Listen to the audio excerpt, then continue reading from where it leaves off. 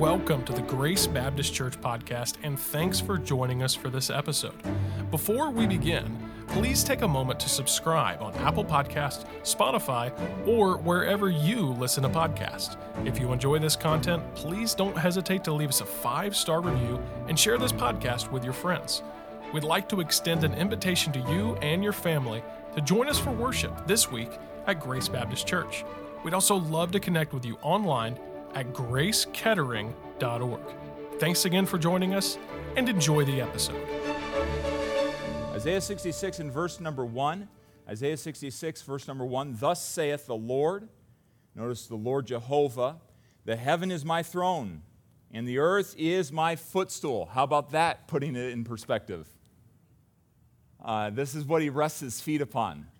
And there's a whole lot of turmoil in the earth, but it is God's. Where is the house that ye built unto me? And where is the place of my rest? For all those things hath mine hand made, and all those things have been, saith the Lord. But to this man will I look, even to him that is poor and of a contrite heart, and trembleth at my word. You get all the way to the end of the book of Isaiah, and there's all sorts of turmoil that's going on with the Israelites and their response to God. And sometimes the Israelites thought, well, we're God's chosen people. God will always look at me. And he says this, to this man am I going to look, to the one that has a poor and a contrite, broken heart, and the one that trembles at my word.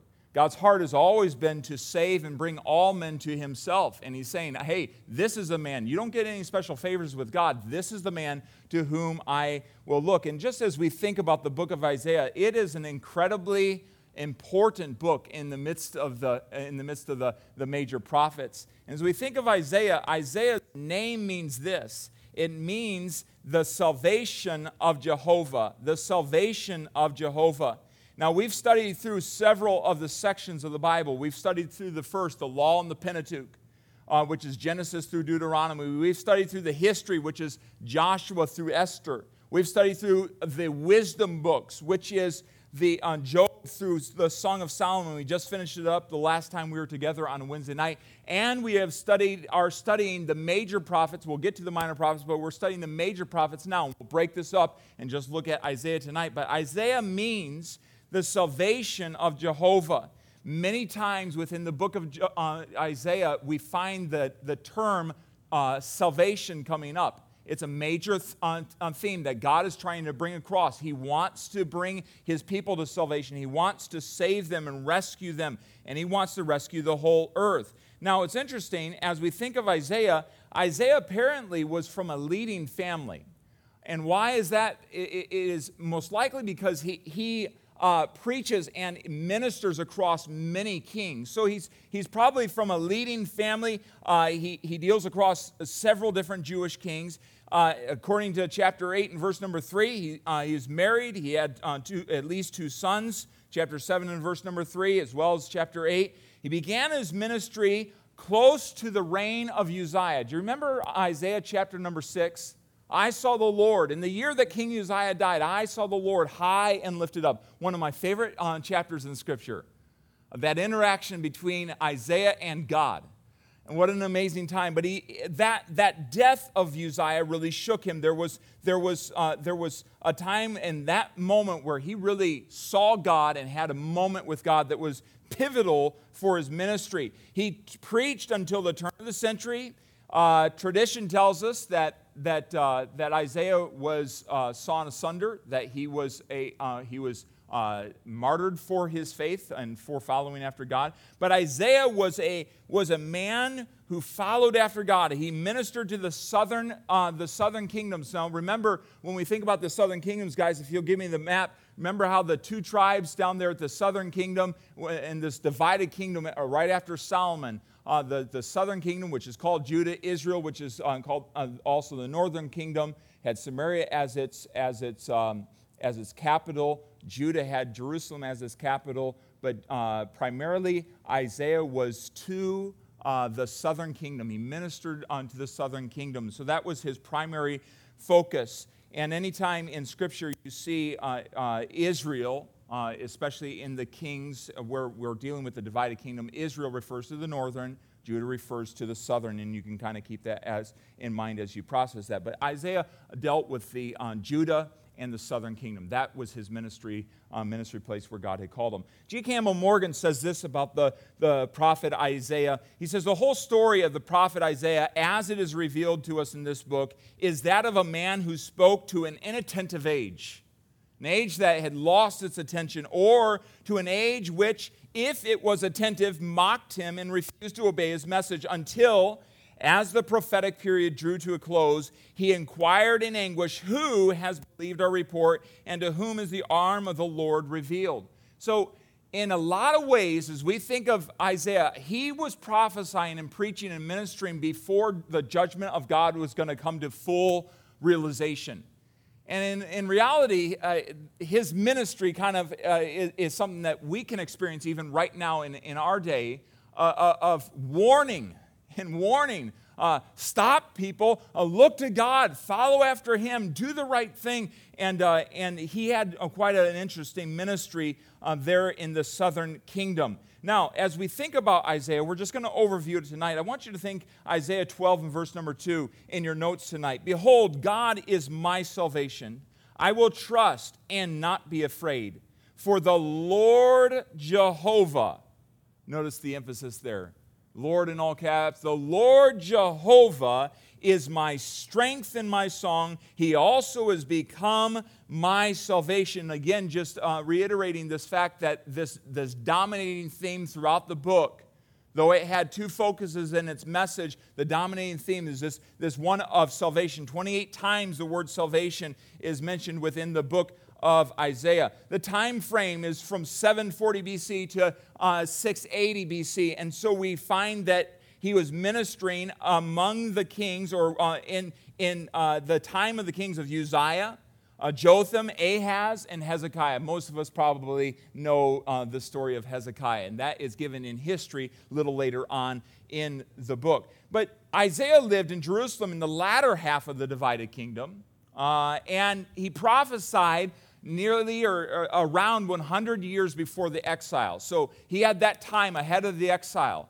You know, we never know when the hand of God's judgment is going to fall in full.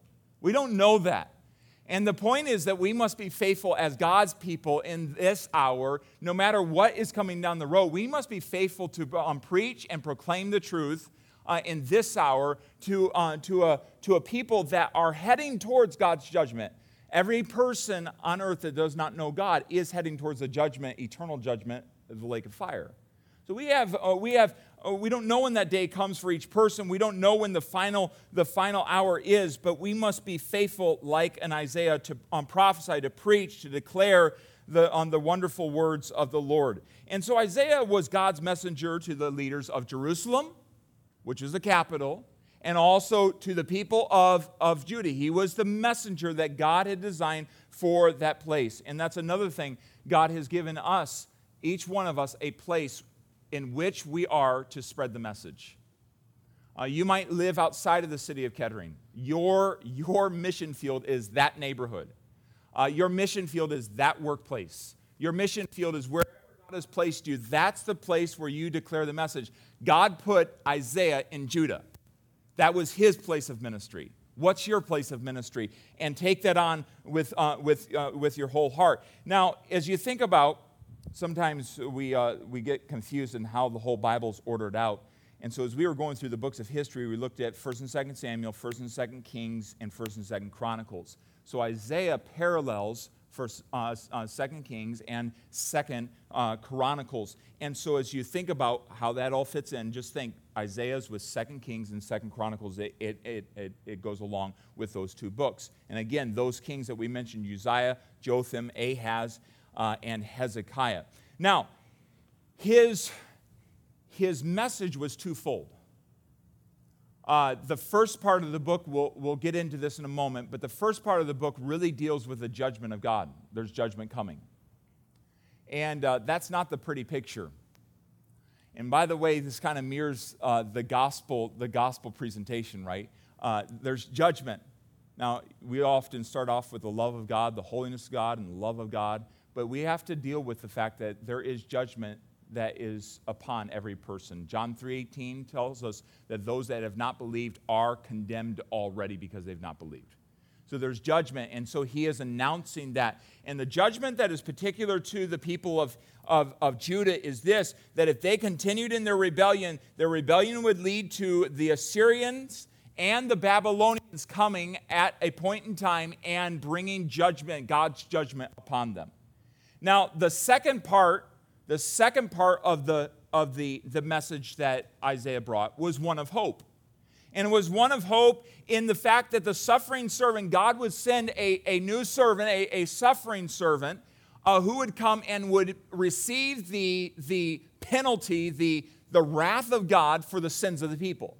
And we all understand that to be the Lord Jesus Christ. And so Isaiah had a wonderful opportunity to prophesy, to declare the coming suffering servant. But not just that, there was hope in the fact that God would absolutely fulfill his promise to David, the covenant he made to David, and that same suffering servant would one day sit on the throne of David in Jerusalem, would rule, and in a perfect millennium, in a perfect 1,000 years, he would rule with a rod of iron, and he would rule the world from that place, not tolerating the evil and the rebellion. And so all that would be fulfilled. So this was a message of hope. God had not given up. God was not done with his people.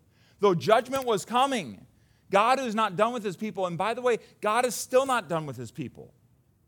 And God asks us as individuals to bless Israel, to pray for the peace of Israel. And though they have spurned God and they have rejected God and they rejected the Messiah, how sad that is, we are still to pray for the peace of Jerusalem, which is ultimately them accepting the Prince of Peace, Jesus Christ himself. But he's not done with them. Their day is still coming. So there's a part of Isaiah, the part of that message of hope that has already been fulfilled in the coming of Jesus Christ in the first advent, and yet to be fulfilled in the second coming of the Lord Jesus Christ when he sets up his millennial reign. Ian Blakeley said it this way when thinking about the book of Isaiah. We see Isaiah moved with fearless dignity through the chaos of his day, firm in quiet faith, sure in his God. You have a man who is standing at the precipice of God's judgment, and yet Isaiah just moves forward with that firm, dignified faith. I trust the hand of God. I'm going to uphold God. You know, much of that goes back to Isaiah chapter 6 when he got a glimpse of God. It changed him. Friends, we will be of no use to this world unless our eyes are on Jesus Christ. And when our eyes are on Jesus Christ, what does the Bible say? We're changed from glory to glory. We're changed into his image. But Hebrews tells us, unless we keep our eyes on Jesus Christ, we will be faint and wearied in the way. And every one of us, I guarantee every one of us have come into the realization of our own frailties, even in this week. When we look at the world falling apart all around us and all the trouble that's going on, if we get our eyes on people, if we get our eyes on the politicians, if we get our eyes on the enemies of our country, we get our eyes on the Satanists, we will be wearied and faint in our mind every time. We have to keep our eyes on Jesus. And that changed, that moment in Isaiah 6 changed everything about Isaiah. I saw the Lord high and lifted up. How do you see Jesus tonight? Is he the ruler of all? Is he the one to whom everyone is going to bow the knee to? Yes, he is. So as we think of Isaiah, there's two main sections of the book of Isaiah, part 1 and part 2. Okay, that's pretty straightforward. Part 1 and part 2. Let's break this apart for a few moments here tonight. Part 1 really deals with pre-exile. Before he's announcing, he's saying, hey, this is coming. If you don't listen, this is coming. The judgment of God is going to come. And so this is the part of the story, of the narrative, of the time frame that Isaiah personally experienced. This is Isaiah's life. And so as we think about this is the time when the Assyrians were the greatest and dominant enemy of the people of Judah. Chapters 1 through 12, in this larger section of part 1 is chapters 1 through 39. But looking specifically at chapters 1 through 12, let's just break down and take some time to look through this tonight. You can follow along in your guide. But we really see the old Jerusalem's rebellion against God, the idolatry and injustice that is going on in the streets of Jerusalem. I go back oftentimes to the Old Testament to realize God despises injustice. And we think that God has changed. God has not changed today. The injustice that goes on, people that are sitting in prison to hush them from telling stories that no one wants untold, or people that have died because they needed to be hushed. Evil in high places. God despises injustice. God despises injustice in our own lives. Do you remember reading through the book of Proverbs where God despises unjust weights?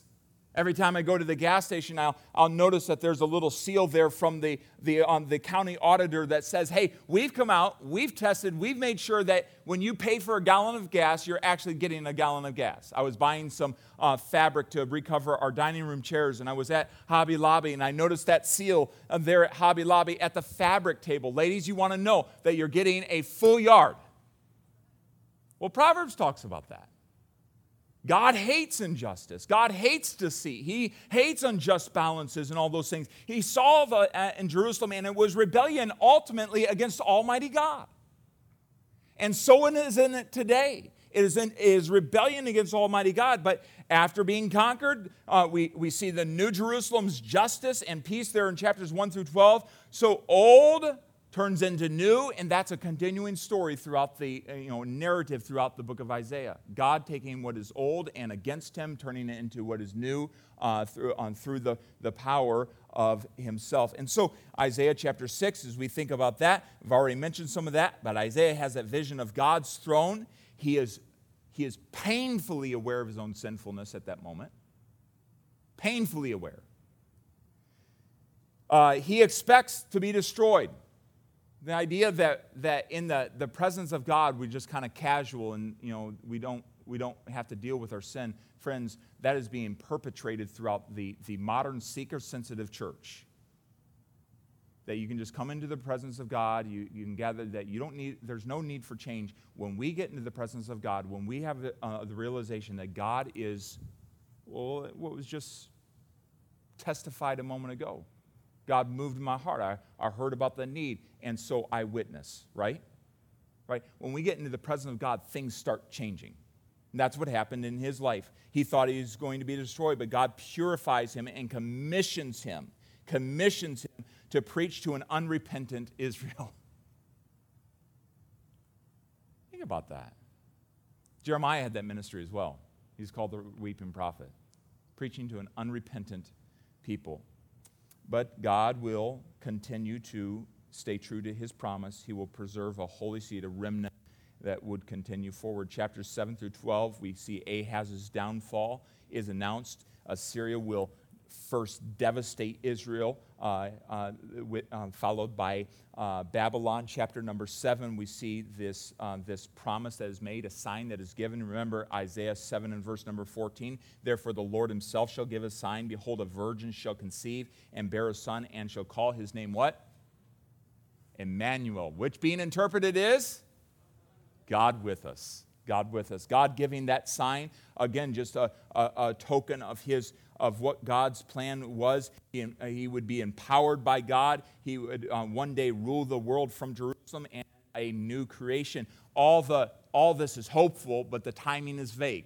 They didn't fully understand all the ins and outs of this and how this was going to go. If you think about how many of these Old Testament prophets looked at future events, oftentimes they were looking at kind of the peaks, the highlights, and even in that time frame or those chapters, you see some of that going on where they saw the first advent and the second advent, and they mixed them together because they saw kind of the peaks but not the valleys in between. And so the timing is somewhat vague. So we look at chapters 13 through 23, we see the fall of Babylon and as well of Israel's neighbors. Isaiah was showing that the conquering kingdoms would be indeed temporary. Why? Because no nation that sets itself against God lasts.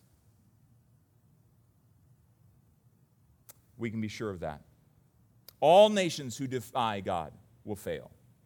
And that's a scary thing to be living in a nation that is defying God. Chapters 24 and verse 20 through chapter 27, We see really a rebellious humanity that's destined for ruin. We also see that one day that this would be replaced with God's city, a new Jerusalem where God would reign over all nations. No more death, no more suffering. Aren't you looking forward to the millennium? I'm looking forward to that. I'm looking forward to eternity in heaven. But the millennium is going to be really awesome, and we're going to be there and ruling with the Lord Jesus Christ. And Isaiah's message was for all people of all time. This is what is coming.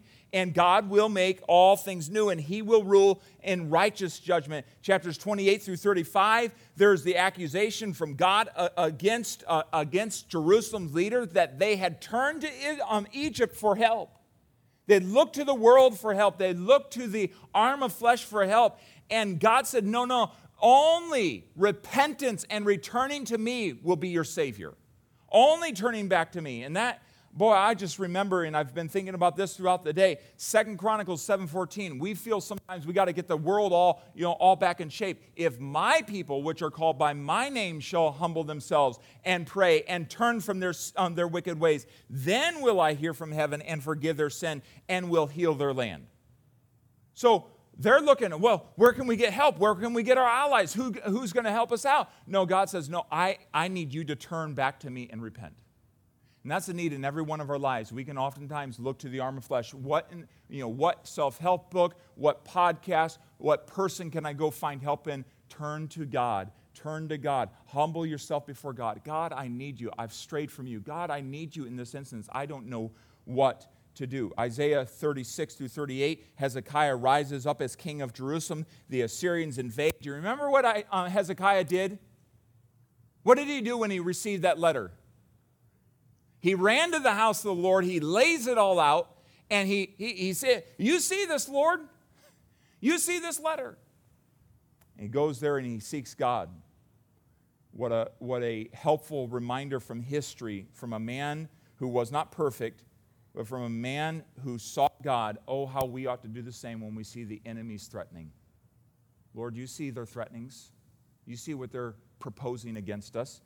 And you remember how God miraculously saved the city. God can do amazing things when we trust him. Don't forget that this week. What are you going through? God can do amazing things when we simply trust him and put it in his hands. Hezekiah, in chapter 39, he hosts the Babylonians. I used to, growing up, listen to your story hours. How many of you know what your story hours are? Okay, some of you. We had them before there were CDs. Before they were MP3s, we had this big white case that was that opened up, and it had 2 or 3 shelves on each side, and it was big. It was like wood wrapped over with canvas, kind of one of those old style things. Inside it was velvety red. I can just picture this thing opening up. And on one side you had all the Bible stories from your story, and on the other side you had all the stories from history. But I remember vividly the story about Hezekiah and the Babylonians coming over and him opening up the palace and giving them a tour of everything and just showing all that God had given him. And you know what? God comes to him through the prophet and says, hey, listen, you've shown all this. And Isaiah predicted that the Babylonians would remember this and they would come back and they would plunder Jerusalem. And they did that. 100 years later, Babylon invades. And that's what happened. And so it's an amazing thing that even as that Hezekiah saw so much good from God. God gave him an extension of his life. Do you remember that? God gave him an extension of his life. But then again, towards the end, he turns back in pride, receiving the blessings from God. He received them, and then he began to boast about them. Isn't that so much what we do? We take the blessings of God, and before a world that knows nothing of God, we act like we're something. And it always brings our downfall and our hurt. And that Hezekiah would have remained humble before the Lord. Isaiah had to confront him. So as we think about that leads us through this time period where he's prophesying, he's declaring this is pre-exile, he's experiencing all of this, and he gets to the end of this, and he obviously goes to be with the Lord. And, I need to say this. He begins to change his tune and begin to prophesy of things that were going to come in the future. So this is really part number 2 as we think about this. Part number 2 covers chapters 40 through 66. It's the post-exile promises. What was God going to do on the other side of this judgment? Now, this is the part that is prophesied by Isaiah. Now, think about this. In the midst of the warnings of judgment to come, God is still giving hope. God is still giving hope. Isn't that good about God? It's amazing. God always leaves us with hope. There's always a way back to God. Now, the primary enemy during this time would be Babylon. That's what Isaiah was predicting as a result of what Hezekiah did. The primary enemy would be Babylon. Now, chapters 40 through 48, there's this announcement of hope after the exile that God would allow the people to come back. The exile would end. There's an end to God's chastening. There's an end to the judgment. And they would turn back to God. The people would be invited to return home and someday enjoy God's kingdom. The voice in these chapters is after the exile. That's just kind of the tone of this, after the exile. Isaiah died 150 years before it happened. So he didn't get to see all this come to pass. But he got to prophesy about it. And you know what's amazing in these chapters 40 through 48? Well, hope should have blossomed in their hearts, and they should have been encouraged by the hope that God was trying to give them. At the end of the exile, the people complained. They lost their faith. They alleged that God had forgotten them. Isn't that just like us? We're in the midst of time, and God isn't moving on our timetable. And we begin to say, no, God's forgotten us. So in chapters 41 through 47, God responds to their accusation. He shows that the exile was divinely ordained by himself and that he is the true God in control of all history. And instead of seeing his hand, they lose faith in him. And he says, I'm going to do something new. I'm going to do something new. And so in chapters 49 through 55, God introduces a new servant, being the Lord Jesus Christ, who would be the suffering servant. The servant would restore Israel, would be a light to the world, be empowered by God's Spirit. It is an amazing thing as we think about this. We get towards Isaiah 53 and see all that he would suffer. He is killed. He is dying on the behalf of the sins of his people. In chapter 53 and verse number 10, it says this, "Yet it pleased the Lord to bruise him. He hath put him to grief. When thou shalt make his soul an offering for sin, he shall see his seed. He shall prolong his days, and the pleasure of the Lord shall prosper his hand." And we see that he comes back to life. He lives again for his people. Not only does he die on behalf of his people, he lives again for his people. He justifies, declares us righteous or right with God. The only two responses to this, as are the two responses today to the message of the gospel and to the message of Jesus Christ, is humble yourselves, repent, and turn to him, or reject the message in pride. The only two responses. And those are given to the people. And so that leads us to this last and final section here, which is in part 2, which is chapters 56 through 66, where God's servant would one day reign in that final kingdom, and that's an amazing thing. Chapter 60 through 62, the servant gives the good news to the poor. Isaiah 61 and verse 6, "The Spirit of the Lord is upon me, because the Lord hath anointed me to preach good tidings unto the meek. He hath sent me to bind up the brokenhearted, to proclaim liberty to the captives, and the opening of the prison to them that are bound." Do you remember when Jesus stood up and read that? And he said, "This day is this fulfilled in your ears." That's really great. That's really great. Praise God. And that's that was going on. And so the servant would inherit God's kingdom. He would, in these chapters, chapters 60 through 62, he would reaffirm all the promises of God in the New Jerusalem. Jumping around a little bit here, chapters 59 as well as 63 through 64 are sections of confession and repentance. The importance of that. Chapters 56 through 58, chapters 65 and 66, they contrast the end destiny of the wicked who reject God versus those who trust Him for salvation and have eternity with the new creation or in the new creation. And so those are contrasted, the choice that is laid out before people. Chapters 56, the first part, and the end of chapter 66, all nations of the earth are invited to God and to be a part of His family by faith. And I want us to end with this verse, chapter 66 and verse number 23. And it came to pass, it shall come to pass, that from the new moon to another, from one new moon to another, and from one Sabbath to another, shall all flesh come to worship before me. You know, God's desire has always been all people to Himself. Remember what the Bible says in Isaiah 49 and verse number 6 to Jerusalem. Hey, Jerusalem, people of Israel, my people, I've made thee, I called you, I wanted you to be a light to the Gentiles. I wanted you to be a light to the nations. Remember what it says? And He said, is it a light thing that thou shouldest be my servant to raise up the tribes of Jacob and to restore the preserved of Israel? I will also give thee light to the Gentiles, that thou mayest be my salvation unto the ends of the earth.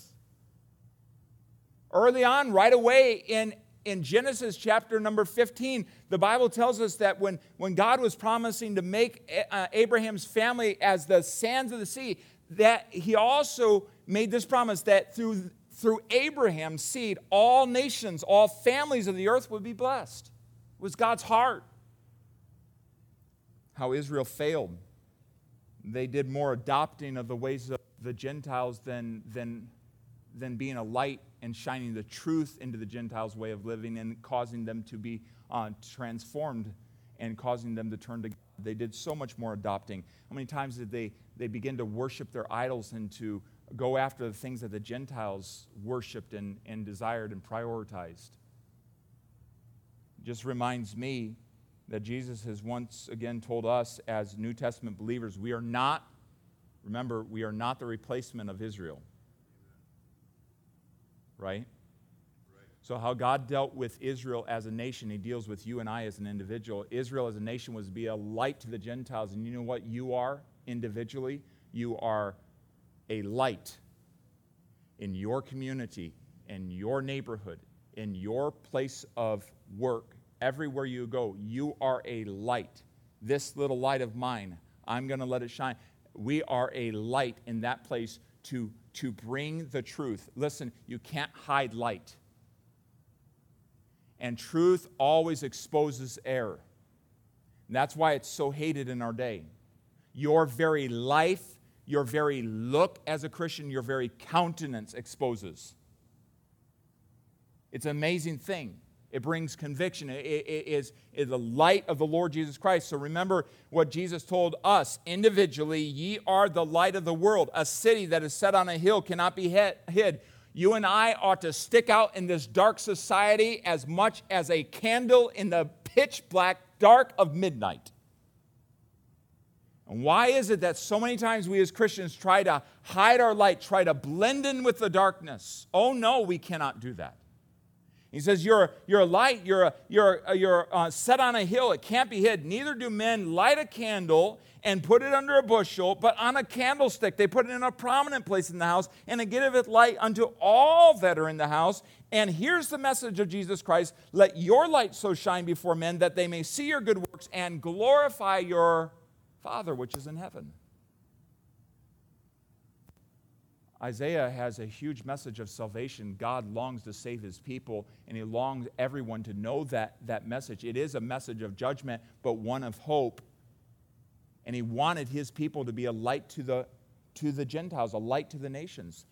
May we take a cue from them and just remember, as we go out into our Thursday and into our Friday, we have no greater purpose than to shine brightly. And friends, listen, that is not something that I do.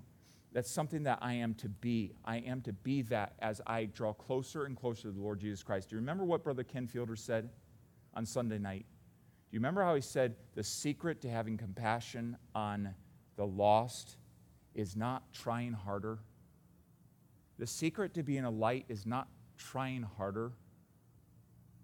It's getting closer to the light. The bands we passed out at the parade are glow bands for the younger kids. And so we had some folks over to our house on Monday afternoon and night. We were around the campfire, and I think it was Toby and Sophie. I think it was them. I had my flashlight out, and I was shining it on their band. And you know what happens when you shine something on something that glows, and it began to glow just in that spot, not on the other side, just in that spot. So they had the green and the orange, and it is glowing, and so on. And it just struck me that is exactly what we are to be for Jesus. I am not the light; He is the light of the world, right? But as I get close to the light, I have light. And friends, you and I have no light to give the world. What I can do every morning is get close to the light. And what I can do throughout the day is abide in Jesus Christ. That is the secret to having light for them.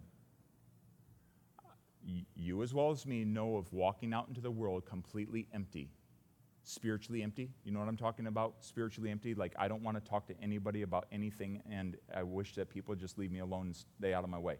We know what it is to walk out empty, but if we'll get close to the light, we'll read our passage, not just to read, right?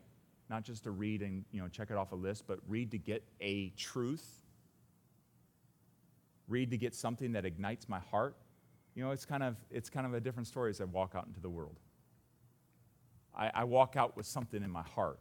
I speak from the overflow. I speak because, as the song we sang ahead of time, I love to tell a story, and it spoke of how it, because it's done so much for me, is what the song said.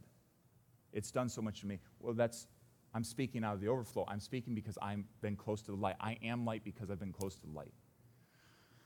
And how I just encourage us in the midst of missions month and in this incredibly dark and wicked world. Be close to Jesus. Keep your eyes on Him. Be the light that He wanted Israel to be. Be the light tomorrow. Be the light tonight. Be the light. And so that they can come to know salvation in the Lord Jehovah, who is salvation.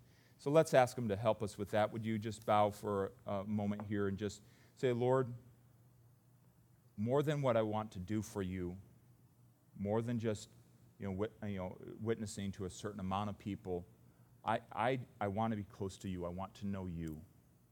I want to be in right relationship with you.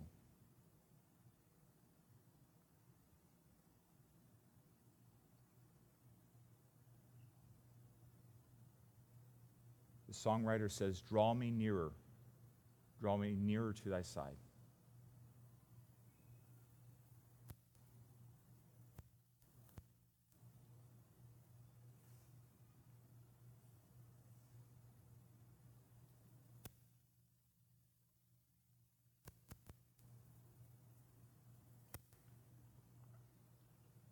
Father, I pray that you would help us to be like Jeremiah, who decided in his mind that he wasn't going to talk anymore for you, but he took in your word, and it was like a fire in his heart, and he could not help but speak.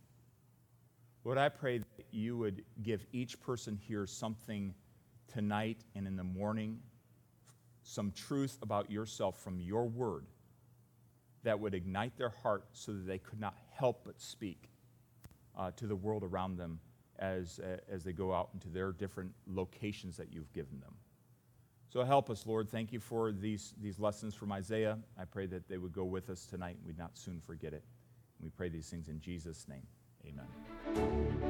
Thanks for joining us for this episode, and please take a moment to subscribe on Apple Podcasts, Spotify, or wherever you listen to podcasts. If you enjoy this content, please don't hesitate to leave us a 5-star review and share this podcast with your friends.